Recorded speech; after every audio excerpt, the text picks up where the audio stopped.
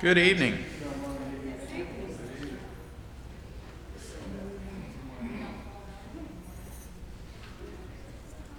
How you doing, Mike? Good to see everybody. Good to see you, William.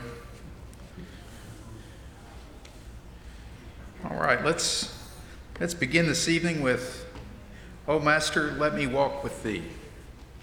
Sing all three stanzas.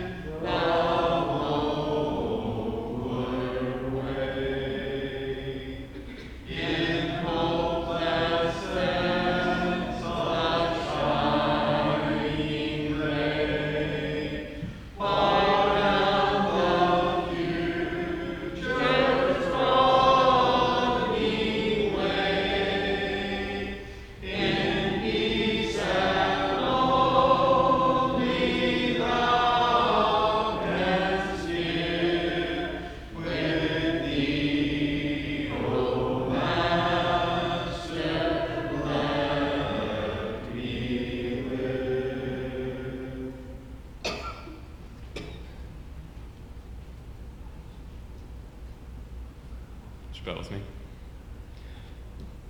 Lord, we're so thankful that we can come this evening to worship you, to sing praises to you, Lord. Help us to focus this evening on the songs that we sing and let them come from our heart, Lord. Lord, help us to focus on the lesson that is being brought this evening. Help us to apply it to our lives, and help us to extend that outside of these doors to the rest of the world. Lord, please be with those that are sick at this time, that need your healing hand, Lord, that need your comfort. Lord, we're thankful for your Son that you sent to die on the cross, and with that sacrifice, gave us the opportunity to be in heaven with you. Lord, go with us to the rest of this evening and help us to focus. It's in your Son's name. Amen.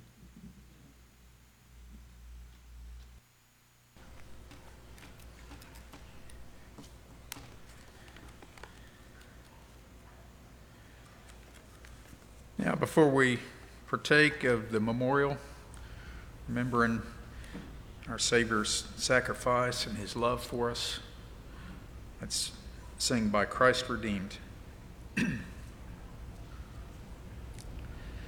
By Christ redeemed, in Christ restored, we keep the supper of the Lord, and show the death of our dear Lord, until he comes.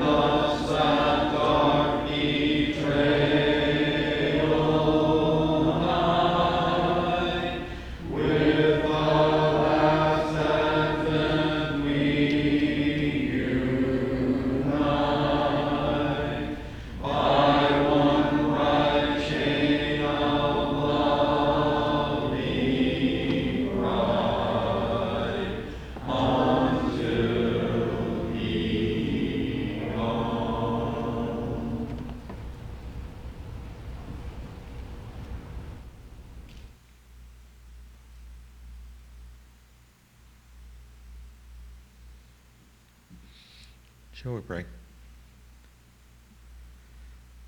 Our God and our Father, we're thankful for Jesus.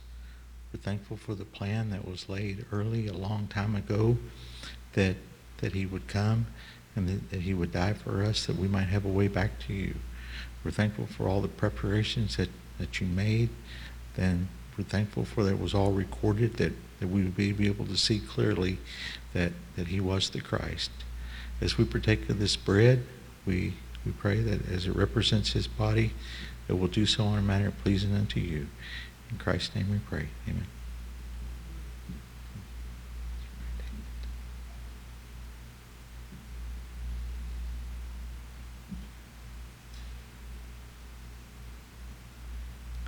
Shall we pray? Continuing our thanks, Father, we're thankful for the blood that was shed on the cross. We're thankful for the power that's in the blood. We're thankful that Jesus was willing to come and give up his blood as the sacrifice. We pray, Father, that this fruit of the vine that represents that blood will be a remembrance unto him. In Christ's name, amen.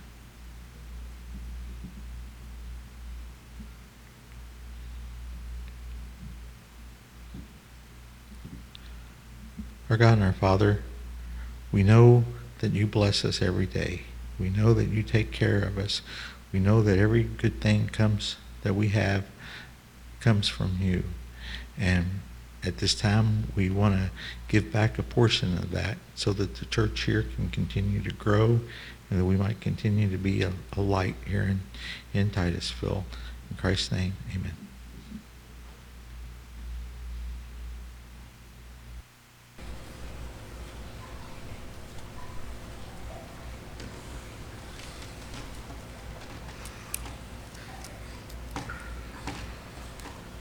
Okay.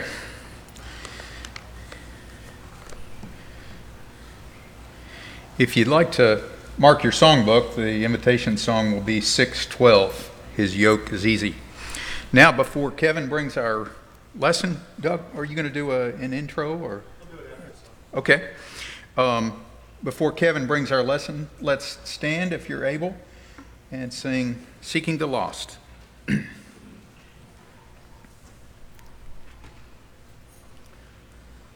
Seeking the lost, yes, kindly entreating, wanderers on the mountain astray.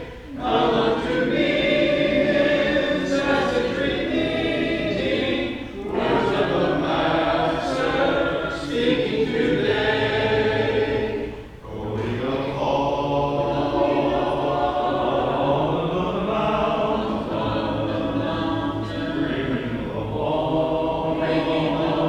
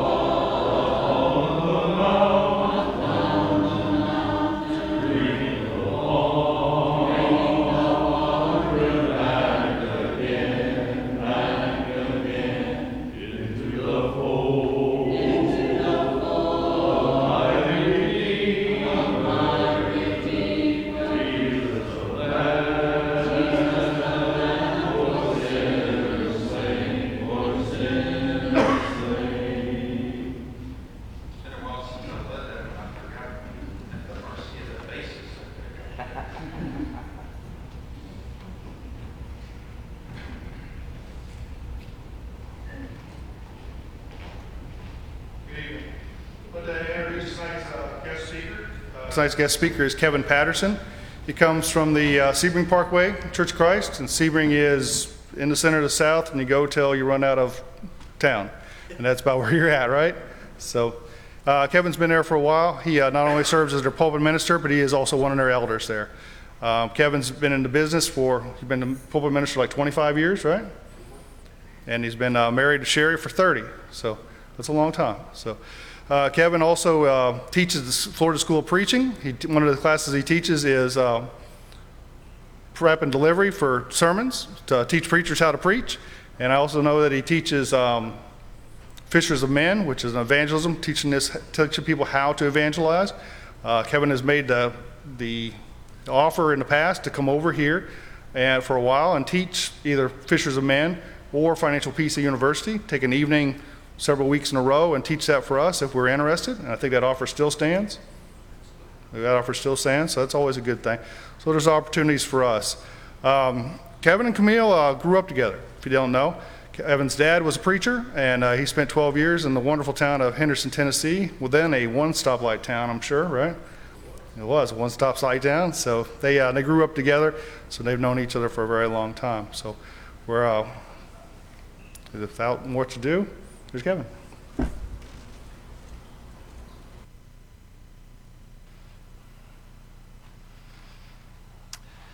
Well, I appreciate that introduction. Very kind indeed. I appreciate the opportunity to be here and to speak to you tonight. I want to, above all things, congratulate Doug on his choice of wives. You can't get too much better. Now, I realize my wife Sherry's sitting right there next to her, so I got to lump them into the same good, positive category. But let me tell you something. We think very highly in my family of Camille McCaskill. I have to call her McCaskill in my family. They don't know Camille Hunter, but they know Camille McCaskill. And so when I was on my way over here, I was talking to my mom on the phone in the car. She was talking to Sherry on speakerphone, and I let her know, I said, I'm going to the North Brevard congregation to speak tonight. And she knew nothing of the North Brevard congregation. I said, it's very close to where the Rockets launched, where we went when I was about 10 years old. She goes, well, I know that. And I said, it's where Camille McCaskill lives. And then she said, well, that's a good congregation, because she's a good girl. Now, my mom probably hasn't seen Camille in about 35 years, but she has good memories of her as well. So it is indeed, it's a privilege and an honor to be able to be here with you this evening. I'm glad we got in before the rain, because as I'm looking out one of those back windows, it is pouring. So it's good to be in here in the dry and in the air conditioning. You know, we took a little drive on our way over here, about 150 miles from my house to this church building. And I could have walked, but I would have never made it here in time. Might not have made it at all, but I wouldn't have made it here in time. In order for me to leave our morning assembly and the activities of the afternoon and get here on time in good shape, I had to be transported from point A to point B. I had to climb aboard a vehicle in order to do it. Now, my vehicle is a little blue vehicle out front, and it gets really good gas mileage in these high dollar times. But that vehicle is what allowed me to go from there to here, to make it from the Sebring Parkway congregation to the North Brevard congregation. And the reason I say that is because I think sometimes when we talk about the church, when we talk about the family of God, when we talk about the body of Christ, sometimes we look at it in certain ways which are good and true and biblical, but maybe we don't look at it from every angle we might need to better understand its importance and to better understand its purpose in our lives. So what we're going to do this evening, we're going to take a look at a very simple topic, and we're going to use the backdrop of a vehicle in order to understand the purpose of the church that belongs to Jesus. We're going to examine the Lord's church, the vehicle of our salvation. The Lord's church, the vehicle of our salvation. We're going to talk about how the church itself is what is going to help us go from point A to point B, from here to there. That was a part of God's design. That was a part of Jesus' sacrifice so that He could get us where we want to be and where we need to be for all eternity. Let's take a look at some points here. First and foremost, let's make sure that we cover some of the background material. If you take a look at Romans chapter 3 and verse 23, you're taking a look at a passage of Scripture that is probably familiar to most all of us. It's a passage that gets quoted a lot in the church because it's a significant passage. Romans chapter 3 and verse 23, the Apostle Paul said to the church at Rome, "For all have sinned and fall short of the glory of God." Now, he was not referencing in that passage of Scripture babies. He was not referencing in that passage of Scripture young people who are too young to be held accountable for their sin. But he was talking about the plurality of mankind in general. Those who are old enough to have sinned and old enough to whom God will hold accountable. And so all have sinned. That puts us all in the same boat. And Romans 6 and verse 23 tells us, "For the wages of sin is death." The wages, or the payoff, the price that we pay for that sin is death. If you were to take a look at another passage of Scripture, I'll just mention briefly James 2 and verse 10. It's a concept that says if you can do everything right and you sin in just one area, you're guilty of it all. So it doesn't matter whether somebody sinned 1,000,000 times or one time. Everybody's in the same boat. And that boat, according to Romans 6:23, is that we are lost, that we are deserving of punishment. There is no bigger sinner and lesser sinner, better sinner and worse sinner. We're sinners. And sinners, according to the justice of God, deserve demise. They deserve to be cast out of the presence of God for all eternity. Well, that's the problem that we face. But let me also now take you to the solution. John 14 and verse 6. Jesus would say, "I am the way, the truth, and the life. No man comes to the Father but by me." Now, I want you to think about that passage of Scripture for just a moment. Jesus declares that He is the way. First and foremost, if our faith is in Christ Jesus, it's not in some other ruler of the world. It's not in some other religious leader of the world. So this discounts Muhammad. This discounts Buddha. This discounts Confucius. This discounts the Pope. This discounts any other human being who lays any kind of claim to salvation. Jesus says He is the way, no one else. I am the way, the truth, and the life. And then He makes that very clear. No man comes to the Father except by me or through me. Now I want you to think about that. We're going to talk about parts of speech in just a minute, so get excited about that. But I want you to think about that. No one comes to the Father except by me or through me. In other words, He's like the gate. He's the gatekeeper. He's the one that allows us access or forbids us access.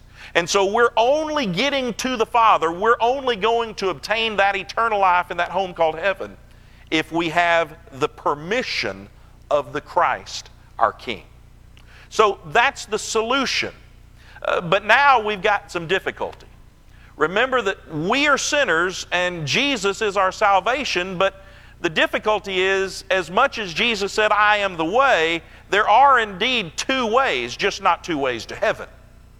Matthew chapter 7, verses 13 and 14 tells us that there are two paths that we can take, two roads that we can travel from a spiritual standpoint. You can either travel a wide road that's very easy to travel, because you really don't have to do anything to be on it. You just have to do what you want to do. You just have to be what you want to be. Live as you want to live. Walk down this wide path that most people in the world are going to travel down. You do have that choice, but remember that that path leads to destruction.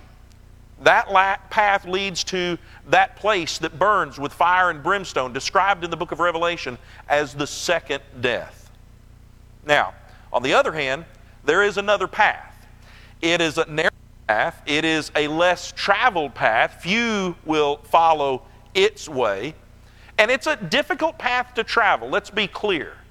Christianity is the best life you can live. There is nothing better. There is nothing more hopeful. There is nothing more joyful. There is nothing more peaceful.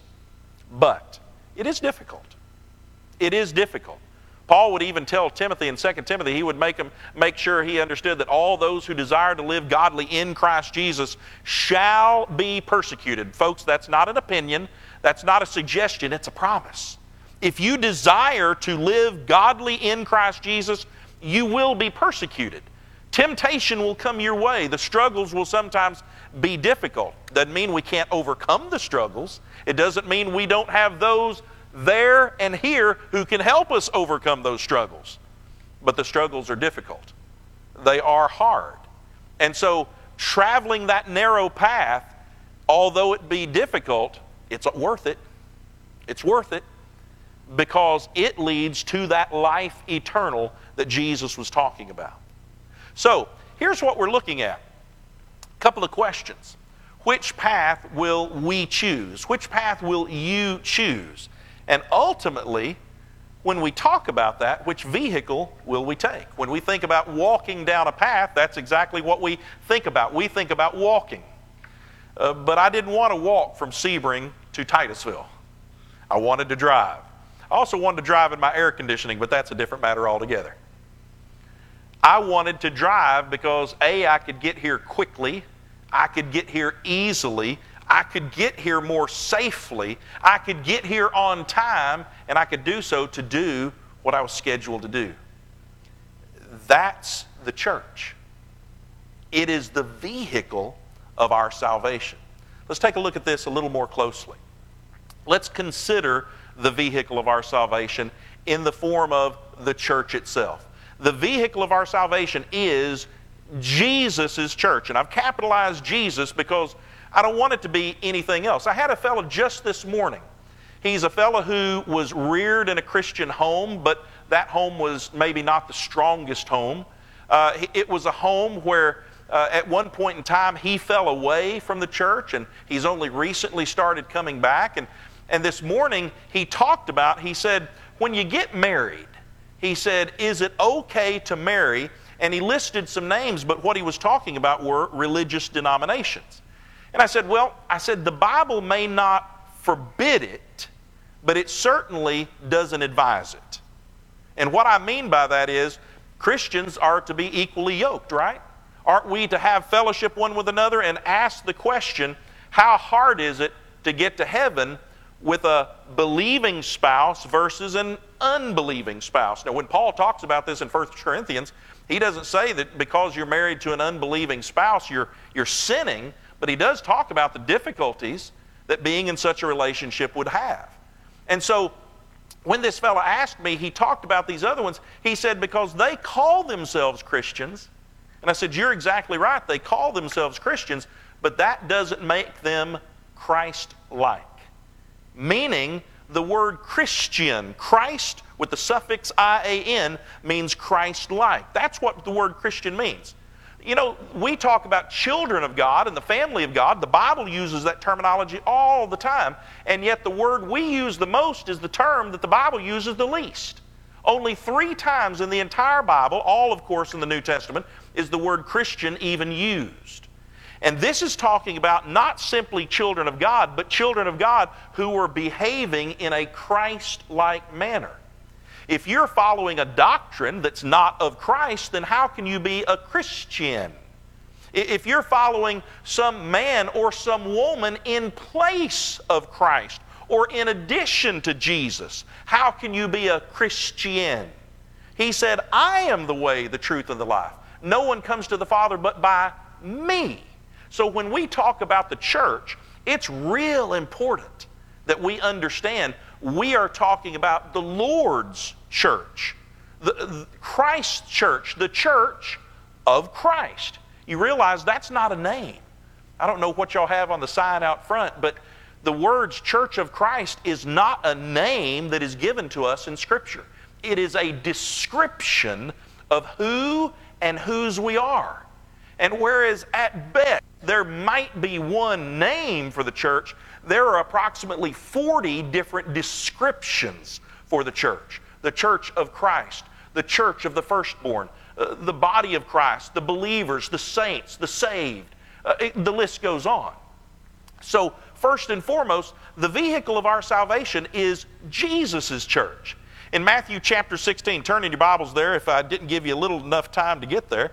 Matthew chapter 16, verses 13 through 18, you'll remember this passage where Jesus came into the district of Caesarea Philippi and he was asking his disciples, who do people say that the Son of Man is? And they said, some say John the Baptizer and others Elijah, but still others Jeremiah or one of the prophets. He said to them, but who do you say that I am? Now listen to what Peter says in verse 16. Simon Peter answered, saying, you are the Christ, the Son of the living God. And Jesus said to him, blessed are you, Simon Bar-Jonah. That prefix bar means son of.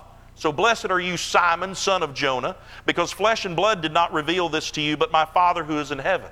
I also say to you that you are Peter, and upon this rock, and the rock he's referencing there is the rock of his faith, the confession of his faith that he just made, you are the Christ, the Son of the living God. Upon this rock I will build, future tense, my church, and the gates of Hades will not overpower it. Now, notice what I emphasized there. Jesus said, I will build my church. Now, if you go to Acts chapter 2, you know what happened. In Acts chapter 2, we see the establishment of the church. This is the day of Pentecost. This is Peter and the other apostles, and they are speaking by the inspiration of the Holy Spirit. And Peter has just preached a sermon that concludes with the idea that all of you people who are gathered here today, you've been waiting for the Messiah to come for centuries, and oh, by the way, he just came, you didn't recognize him or didn't want to recognize him, and you killed him. In Acts chapter 2 and verse 36, a question is asked, a very important question. As he makes this statement, let all the house of Israel know for certain that God has made him both Lord and Christ, this Jesus whom you crucified. Verse 37 reads, when they heard this, they were pierced to the heart and said to Peter and the rest of the apostles, brethren, what shall we do? It's a good question. Peter said to them, repent, and each of you be baptized in the name of Jesus Christ for the forgiveness of your sins, and you will receive the gift of the Holy Spirit. Now, I want you to notice something. We read in the following verses of Scripture that some 3,000 people repented and were baptized into the name of Jesus. They were baptized into what? Well, as we read on down in verse 46 and 47, day by day, these people who were baptized continued with one mind in the temple and breaking bread from house to house. They were taking their meals together with gladness and sincerity of heart, praising God and having favor with all the people. And the Lord was adding, now based on your translation, it'll say a couple of different things. One translation says the Lord was adding to their number day by day those who are being saved. Well, what was the number? The number of who? Well, some of your translations say the Lord was adding to the church daily, such as were being saved. Notice what happened. In Matthew 16, he said, I'm going to build my church. And evidently here on the day of Pentecost, we're seeing it being built. We're seeing it being made manifest in this world for the very first time. And those early believers that were added to the church were added in the same way that we're added today.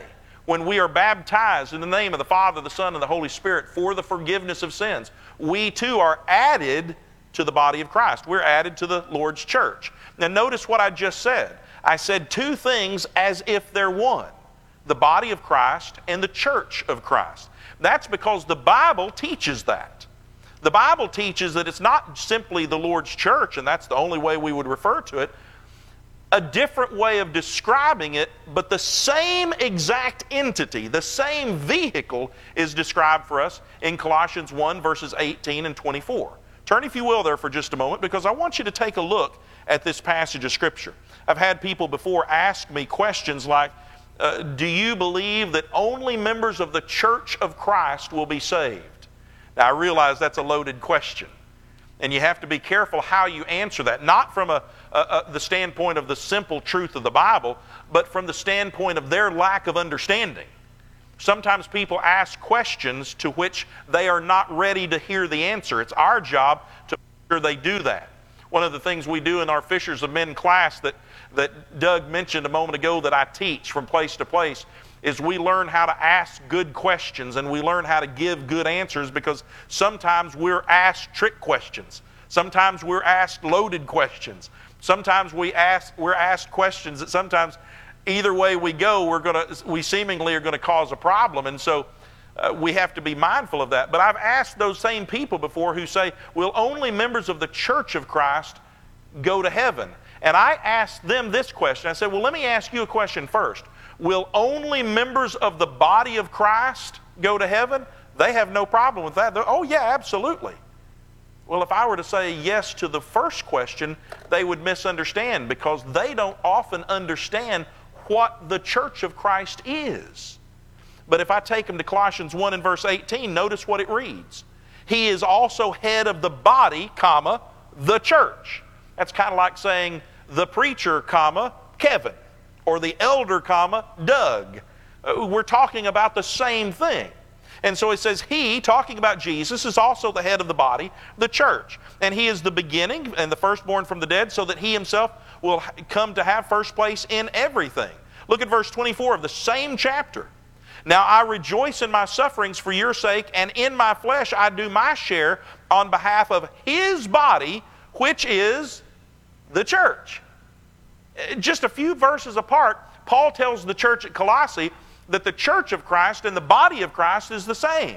One describes the called out of the Lord, called out of the darkness of the world into his marvelous light. The other describes us from a bodily standpoint, how he is the head of the body, just like I have a head to my body. And by the way, my body wouldn't work too well without its head. Cut the head off and that's kind of the end of things. Well, that's kind of how it is with Jesus. Remove him from his body and the body is worth nothing. But when we talk about the body of Christ, we realize that we're all members of that body. Some are hands, some are fingers, some are eyes, some are ears, some are mouthpieces, but we're all a part of the body of which Jesus Christ is the head. So the vehicle of our salvation is not only Jesus Christ, but it's the body of Jesus Christ. Now, everybody turn to Ephesians 1. Everybody turn to Ephesians 1, because I'm going to ask you a question, and I'm going to ask you to consider in your own mind the answer. Ephesians chapter 1. I'm going to read to you the first 14 verses, and I'm going to read it in just one stride. I'm going to do this for a reason. As we read through these 14 verses, I want you to do me a favor, and I want you to pick out what you think is the most important word in the passage. Now, it's not a trick question, but I will tell you right up front, it's a question that has a lot of answers. All of it is the Word of God, and so it's really kind of hard to say that one part is more important than another. But I do want you to pick out what word you think is the most powerful, the strongest word for you, okay? And some of you will pick certain words, some of you will pick other words. I'm going to see if you're going to pick my word. All of us are good. It's a subjective question, but I want you to pay attention and pick out the word. Starting in chapter 1 and verse 1, the Apostle Paul writes to the church at Ephesus, and he says, Paul, an apostle of Christ Jesus, by the will of God, to the saints who are at Ephesus and who are faithful in Christ Jesus, grace to you and peace from God our Father and the Lord Jesus Christ. Now here's where the question begins. Blessed be the God and Father of our Lord Jesus Christ, who has blessed us with every spiritual blessing in the heavenly places in Christ, just as he chose in him before the foundation of the world, that we would be holy and blameless before him. In love, he predestined us to adoption as sons through Christ Jesus to himself, according to the kind intention of his will, to the praise of the glory of his grace, which he freely bestowed upon us in the beloved. In him we have redemption through his blood, the forgiveness of our trespasses, according to the riches of his grace, which he lavished on us. In all wisdom and insight he made known to us the mystery of his will, according to his kind intention, which he purposed in him with a view to an administration suitable to the fullness of the times. That is, the summing up of all things in Christ, things in the heavens and things on the earth. In him also we have obtained an inheritance, having been predestined according to his purpose, who works all things after the counsel of his will, to the end that we who were the first to hope in Christ would be to the praise of His glory. In Him you also, after listening to the message of truth, the gospel of your salvation, having also believed, you were sealed in Him with the Holy Spirit of promise, who is given as a pledge of our inheritance with a view to the redemption of God's own possession to the praise of His glory. Now, what question did I ask? What word did you think was the most important? Some of you, as I look back on that, would have perhaps jumped right off the bat, maybe in verse 2, and said grace or peace is very important. I would certainly agree with you. We talk about blessings and being holy and blameless. Those are certainly very important. Verse 5 mentions adoption. How can that not be important? We're adopted into the family of God. We talk about in verse 7 redemption and the forgiveness of sins. In verse 9, we talk about things that are revealed to us, the mystery of His will. We think about in verse 10, things in the heavens and on the earth, so things of a spiritual nature, things of above. We look at verse 11 and it talks about an inheritance. Verse 13 talks about the message of truth, the gospel of your salvation. Man, there's like 4 words right there that are certainly very important. Which word do you think I chose? I chose that massively big 2-letter word, in. In. I-N. One of the classes I teach at the Florida School of Preaching is English grammar. I teach it for 2 reasons. Number 1, I enjoy it. Number 2, nobody else wants it. So I teach English grammar. And I do so probably because Camille, who knew my dad, she knows he was an English nut as well. He liked English and he was an expert in the Greek. An amazing scholar. Well, the word in is a preposition. And a preposition is a word, it's one of the 8 parts of speech that help us to know location or relationship. And people know in the past when my dad was alive, they would ask him this question only because they knew what he was going to ask because other people had told him to ask it. But it didn't matter what class he was in. He could be teaching a Greek class, he could be teaching Revelation. But if somebody would just simply say, Brother Max, could you explain what a preposition is? Oh, he'd stop and explain it in a heartbeat. And he'd say, here's what a preposition is, okay? He would say, my hand is over, and I call this a podium. I'm standing in the pulpit, but my dad used to call this the lectern. And with a wonderful southern accent, he called it the lectern. And so he would say, my hand is over the lectern. My hand is beside the lectern. My hand is in the lectern. My hand is around the lectern. And everybody would just get a kick because of how he was using the word lectern. But the key is he was using prepositions. Whether I'm talking about above, in, beside, around, over, under, these are words that talk about relationship. And I want you to notice verse 3 that starts off this passage of Scripture by using this. He says, blessed be the God and Father of our Lord and Jesus Christ, who has blessed us with every spiritual blessing in the heavenly places in Christ. Brethren, make sure you understand that. There are no spiritual blessings outside of Christ. Think about that. There are no spiritual blessings outside of Christ. Somebody says, well, no, Kevin, I don't agree with that. I mean, my wife had a baby the other day. That's a great blessing. That is a great blessing. That's not a spiritual blessing. That's a physical blessing. Well, somebody bought me lunch today. Hey, that's a blessing too. Give thanks for your blessing. That's not a spiritual blessing. The spiritual blessings are all those things he just mentioned. Redemption. That's not found outside of Christ. Forgiveness of sins. That's not found outside of Christ. Adoption. Inheritance in the family of God. Things that are not found outside of Christ. Grace. Mercy. Peace. These concepts that do not exist outside of Christ.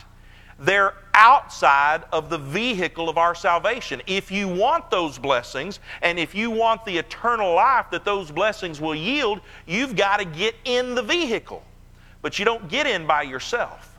You're added to the vehicle. You're allowed entrance to that vehicle by Jesus Christ Himself. Take a look at another consideration. When we talk about the vehicle of our salvation as the church or the body of Christ, we have to remember there is only one. I not only take you back to the point where Jesus said, upon this rock I will build my church, but I take you forward to Ephesians chapter 4, verses 1 through 6. Something that is just as clear can be, and yet so many people either disregard it or ignore it altogether.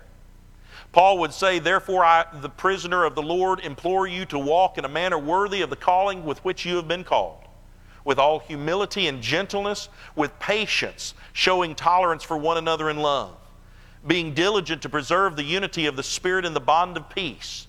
There is one body and one Spirit, just as you were called, in one hope of your calling, one Lord, one faith, one baptism, one God and Father of all, who is over all and through all and in all. Did you hear that? Did you hear how myopic my God is? How singular of thought my God is? What narrow vision my God is? My brother is an ophthalmologist, an eye surgeon, and he's one of the best in the land. And when I use that word myopic, we talk about somebody who kind of has tunnel vision. They can only see one thing. And see, the religious world, they don't see this. They don't want to see this, so it's very hard for them to accept. Passages like verse 4, there is one body, one Spirit. Verse 5, one Lord, one faith, one baptism. There are things that the world accepts. If they lay claim to Christ, they'll usually accept one God, one Son, one Lord, in other words, one Spirit. They maybe don't have a problem with that.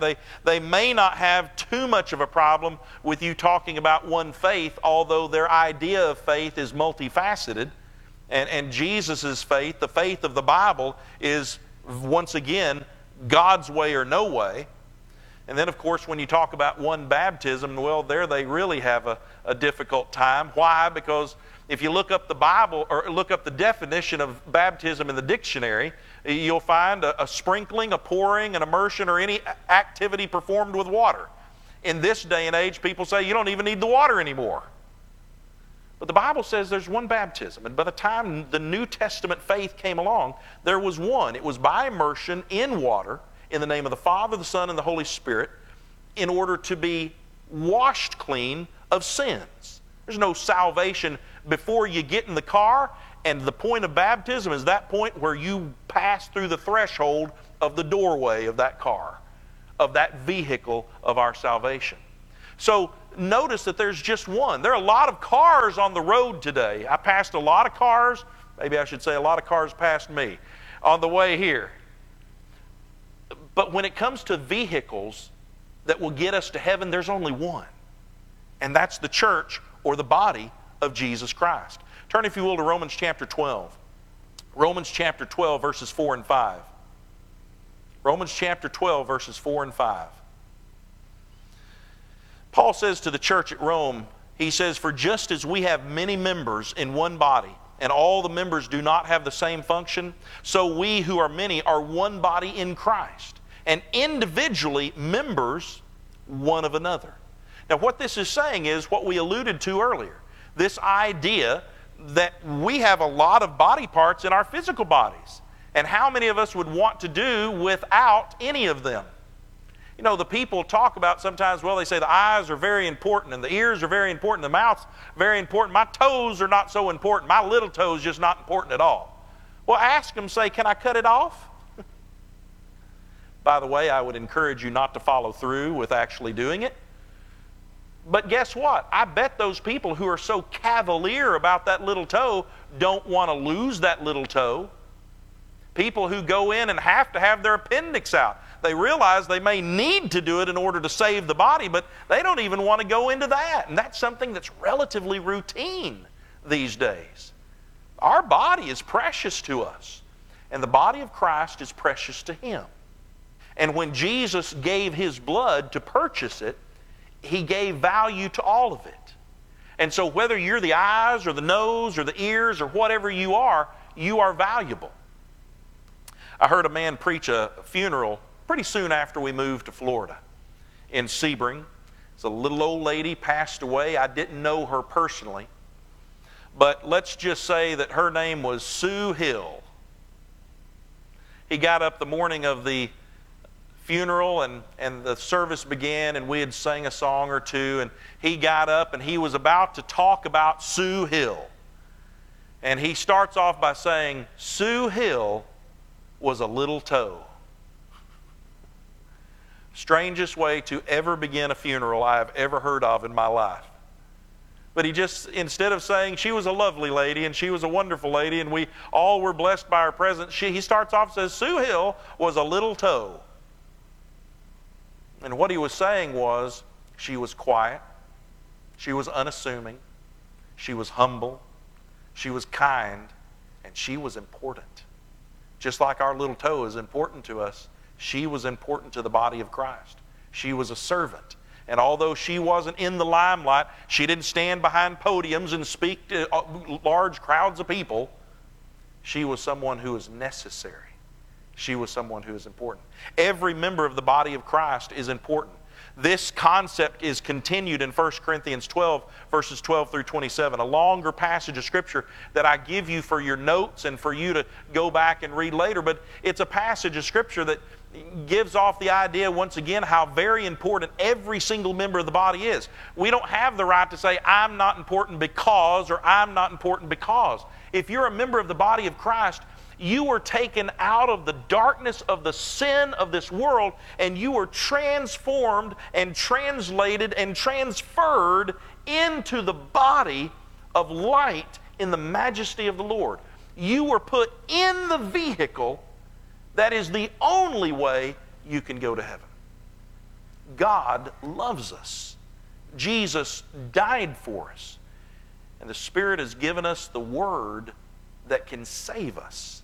We simply have to study it. Challenge. What is our challenge? Well, let's take a look at some very quick passages of Scripture. We're going to go to Acts chapter 1 and verse 14. Acts chapter 1 and verse 14. In Luke's account, we remember that there were people who were present at the ascension of Jesus and in the early days after that ascension.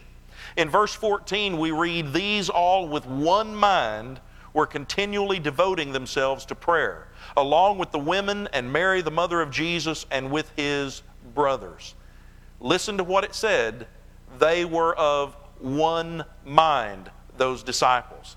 Turn back to Acts chapter 2, verses 46 and 47, where we read, as the church is beginning, once again, day by day, continuing with one mind in the temple and breaking bread from house to house. They were taking their meals together with gladness and sincerity of heart.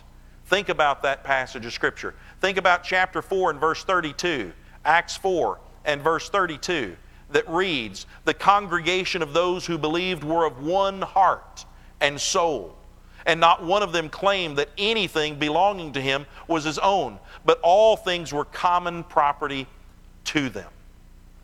Are you noticing a pattern? A pattern that existed just before the establishment of the church with the disciples of Christ and continued into its establishment and its earliest times with those who were baptized into Christ. They were of one mind. Take a look at Romans chapter 12, verse 16. Romans chapter 12 and verse 16. Paul would say to the church at Rome, he would say, Be of the same mind toward one another. Do not be haughty in mind, but associate with the lowly. Do not be wise in your own estimation. Now, one of the things that Paul is doing for us there is he's not only giving the commandment that we need to be like-minded, that we need to be of one mind in the faith of the Word of God, but he's also explaining to us why we might not be, why we might have trouble doing that. And that's when self gets in the way. Notice what he said. Right after he says, Be of the same mind toward one another, he says, Do not be haughty or arrogant in mind, but associate with the lowly or the humble. Do not be wise in your own estimation. Have you ever heard of someone who is wise in his own eyes? That's what he's talking about here. Someone who thinks he knows better than somebody else. I remember seeing this button one time when I was a kid. Just so you'll know, Camille, this was Gary Wake's button. But I remember it to this day. It was a button he'd wear, and he'd say, "People who think they know it all really annoy those of us who do."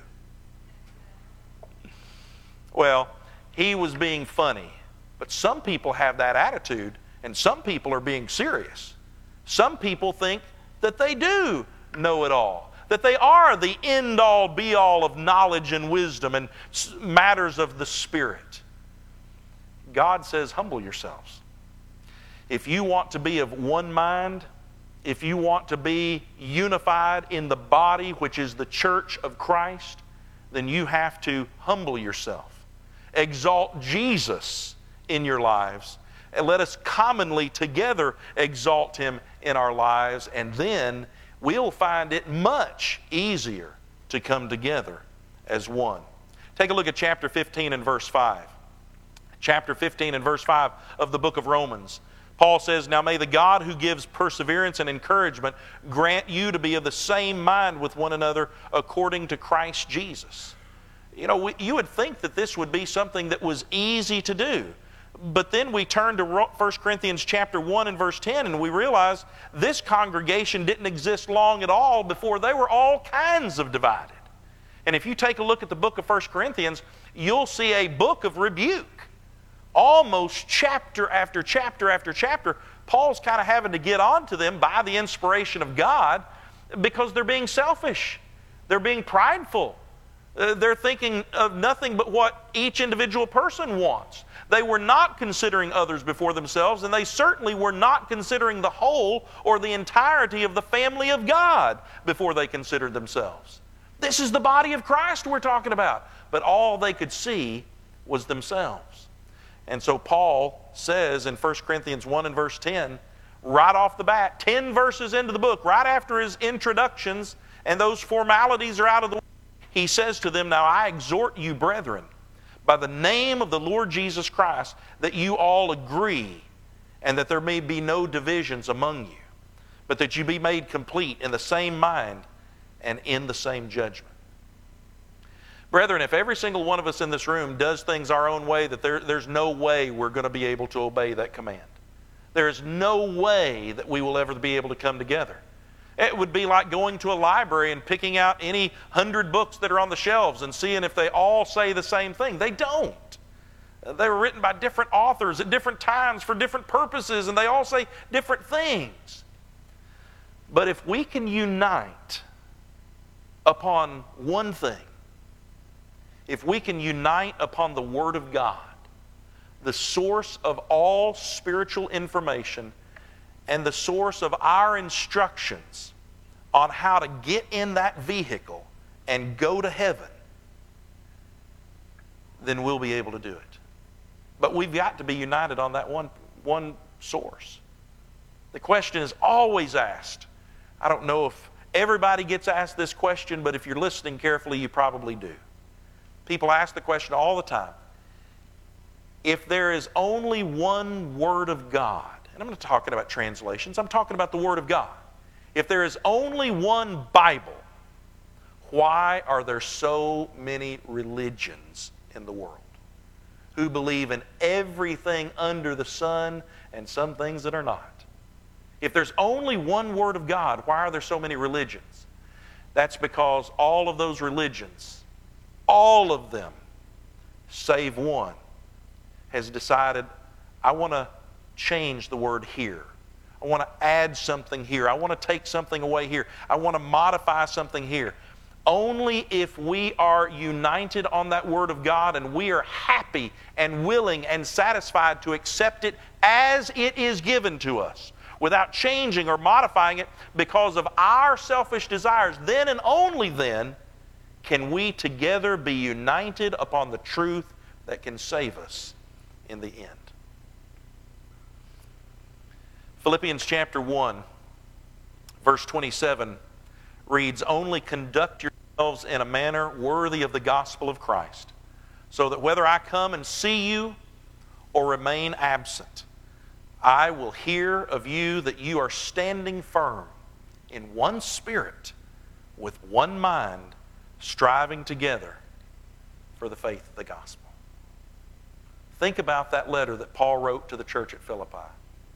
Conduct yourselves in a manner worthy of the vehicle, worthy of that good news that will allow you access into the eternal kingdom. So that whether he saw him again or he didn't see him again, he would hear that good news that they were standing firm. Let me tell you something. It's very encouraging to work with a congregation, move on to another congregation, and hear good things about that previous congregation. Hear how they're growing.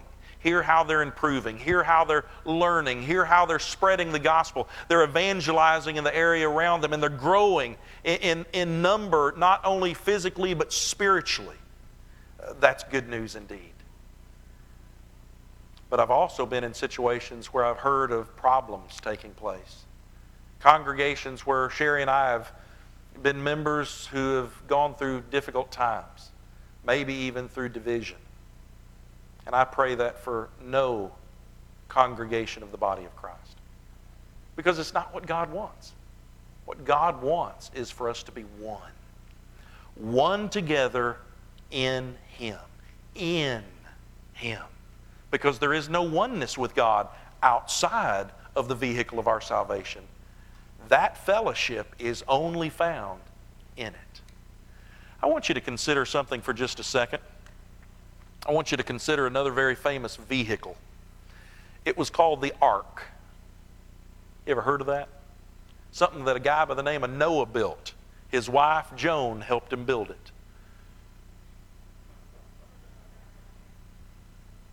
it. It'll process in a minute.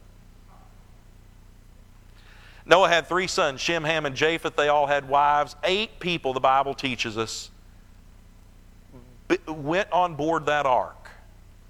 And the very waters that saved them in the flood were the very waters that condemned the rest of the world. Now, I'm going to suggest something to you just to put something into perspective. How many people died in the flood? We do not know. I do not know. But people who are way smarter than I am, who took the genealogical information and the chronological information that is available to us in Scriptures, they have counted some of that up. They suggest that there were not thousands of people on the earth, not even hundreds of thousands of people on the earth. Listen to me, brethren, not even millions with an M, but they suggest that at the rate those people were having children, and they were having children as long as they were living, and as many kids as they were having, by the time Noah came on the earth, that there were billions with a B on planet Earth. And if that's correct, doesn't matter whether there's 10 or 10 billion, however many people were on the earth, the Bible says that the thoughts of their hearts were only evil continually. They were locked out of the vehicle of salvation at that moment in time. Noah was locked in the vehicle of salvation. Those outside of the ark died. Those inside of the ark lived. That is the church for us today. If you're outside of the body of Christ, if you're outside of the Lord's church, if you're outside of the family of God, there is no salvation for the sinner. So if you are old enough to be held accountable for your sin and you're outside the vehicle of your salvation, brethren, I'm suggesting to those who are here tonight who are not members of the body of Christ, I'm suggesting to you, think very seriously about how much you need to respond to the gospel call so that the Lord can place you in that vehicle so that it can take you to heaven. If you are a member of the body of Christ, don't get out. God doesn't make you get in it, and He doesn't make you stay in it. You'll always be a part of the family. You'll always be a part of the body. But whether you decide to freely get out of the vehicle of salvation and walk away from the Lord and His church, that's up to you. Because God always gives each and every one of us the freedom to choose our moral path. But don't get out. If you do Do like one lady did this morning in Sebring. She said, you know, it took the unconditional love of some members of the church to remind me that I can't go too far and not return. All I need to do is repent. All I need to do is change. All I need to do is get back on that difficult path that's worth the journey and be saved in the end. That's what we're saying to you tonight.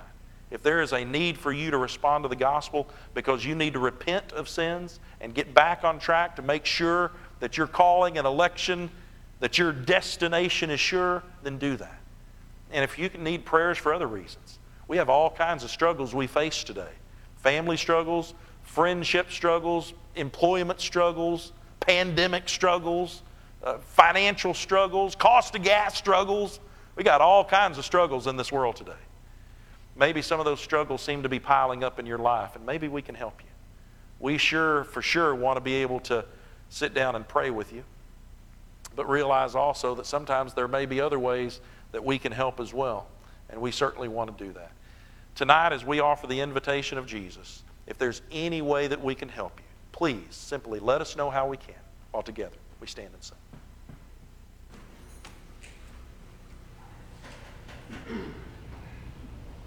I found my Lord, and He is mine. He won me by His love.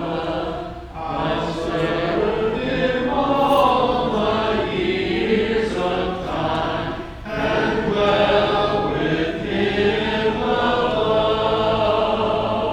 His yoke is easy, His burden is light. I found it so, I found it so. His service is my sweetest delight. His blessings ever flow. He's dearer to my heart than life. He found me lost in sin. On the sea of inward strife, and bid me come to Him. His yoke is easy, His burden is light. I found it so, I found it so. His service is my sweetest delight. His blessings ever flow. I've tried the road of sin and found its prospects all deceit. I've proved the Lord and joys abound, more than I could believe. His yoke is easy, His burden is light. I found it so, I found it so. His service is my sweetest delight.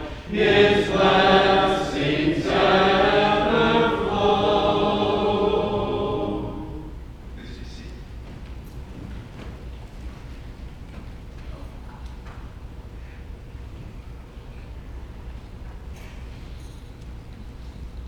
Kevin, we appreciate that message. I know I'm speaking for most of you or all of you. We're glad your vehicle brought you over here this evening. I have just a few reminders. The senior adult group will be going to the Fujiyama Steak and Seafood House this Thursday. The church van will be leaving the building about 10:30. If you'd like to go, you're invited. Please just sign the list in the foyer. Also, I want to remind you about Gene Eggy's burial service, which will be on Wednesday, June 15th at 9:30 a.m. It will take place at the Cape Canaveral National Cemetery, which is just north of Mims on US 1. There will be military honors for him and a caisson carriage, If you're going, you need to be there a little early to get lined up. And I have one other addition to our sick list that we mentioned this morning. Brenda Scott was here this morning. Her health is really declining, and someone questioned whether or not she should be here this morning because of her health, and she responded, "I needed to hear one more sermon." I think that's amazing. Please keep her in your prayers. Please pray for all those on our sick list. Thank you.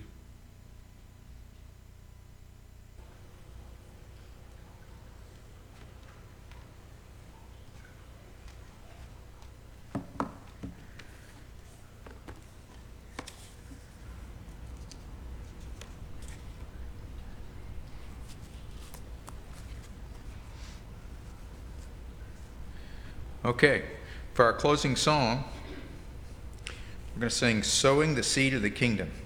And my goodness, I don't know how many years it's been since I've led this. I know the chorus. I don't remember how to start it. Somebody give me a hint. Are you sowing the seed of the kingdom, brother, in the morning, bright and fair? Are you sowing the seed of the kingdom, brother, in the heat of the noonday's glare? For the harvest time is coming on, and the reaper's work will soon be done. Will your sheaves be many? Will you garner any for the gathering at the harvest home? Are you sowing the seed of the kingdom, brother, all along the fertile way? Are you sowing the seed of the kingdom, brother? You must reap at the last great day. For the harvest time is coming on, and the reaper's work will soon be done. Will your sheaves be many? Will you garner any for the gathering at the harvest home?